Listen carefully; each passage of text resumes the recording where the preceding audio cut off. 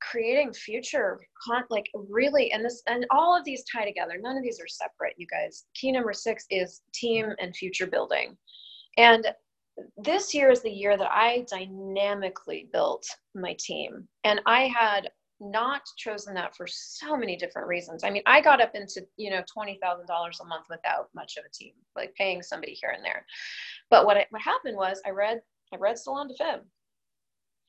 And I kept having Gary Douglas in my head and I remember actually asking him a question in class once I think it started out with an observation, which was, I said to him, Gary, your business, Access Consciousness, supports all these people around the world. I was like, that's amazing. Like, I'm so inspired. And he's like, yeah, well, I asked for that. I asked for a business that would support hundreds and thousands of people around the world. And he's like, it isn't just the staff that it supports. It's all the people that take the classes and all the people that watch the videos. And I was like, oh, I'm going to have that. Now, when you look at that ask, that doesn't linearly line up with a 6-figure business or a 7-figure business. Not linearly.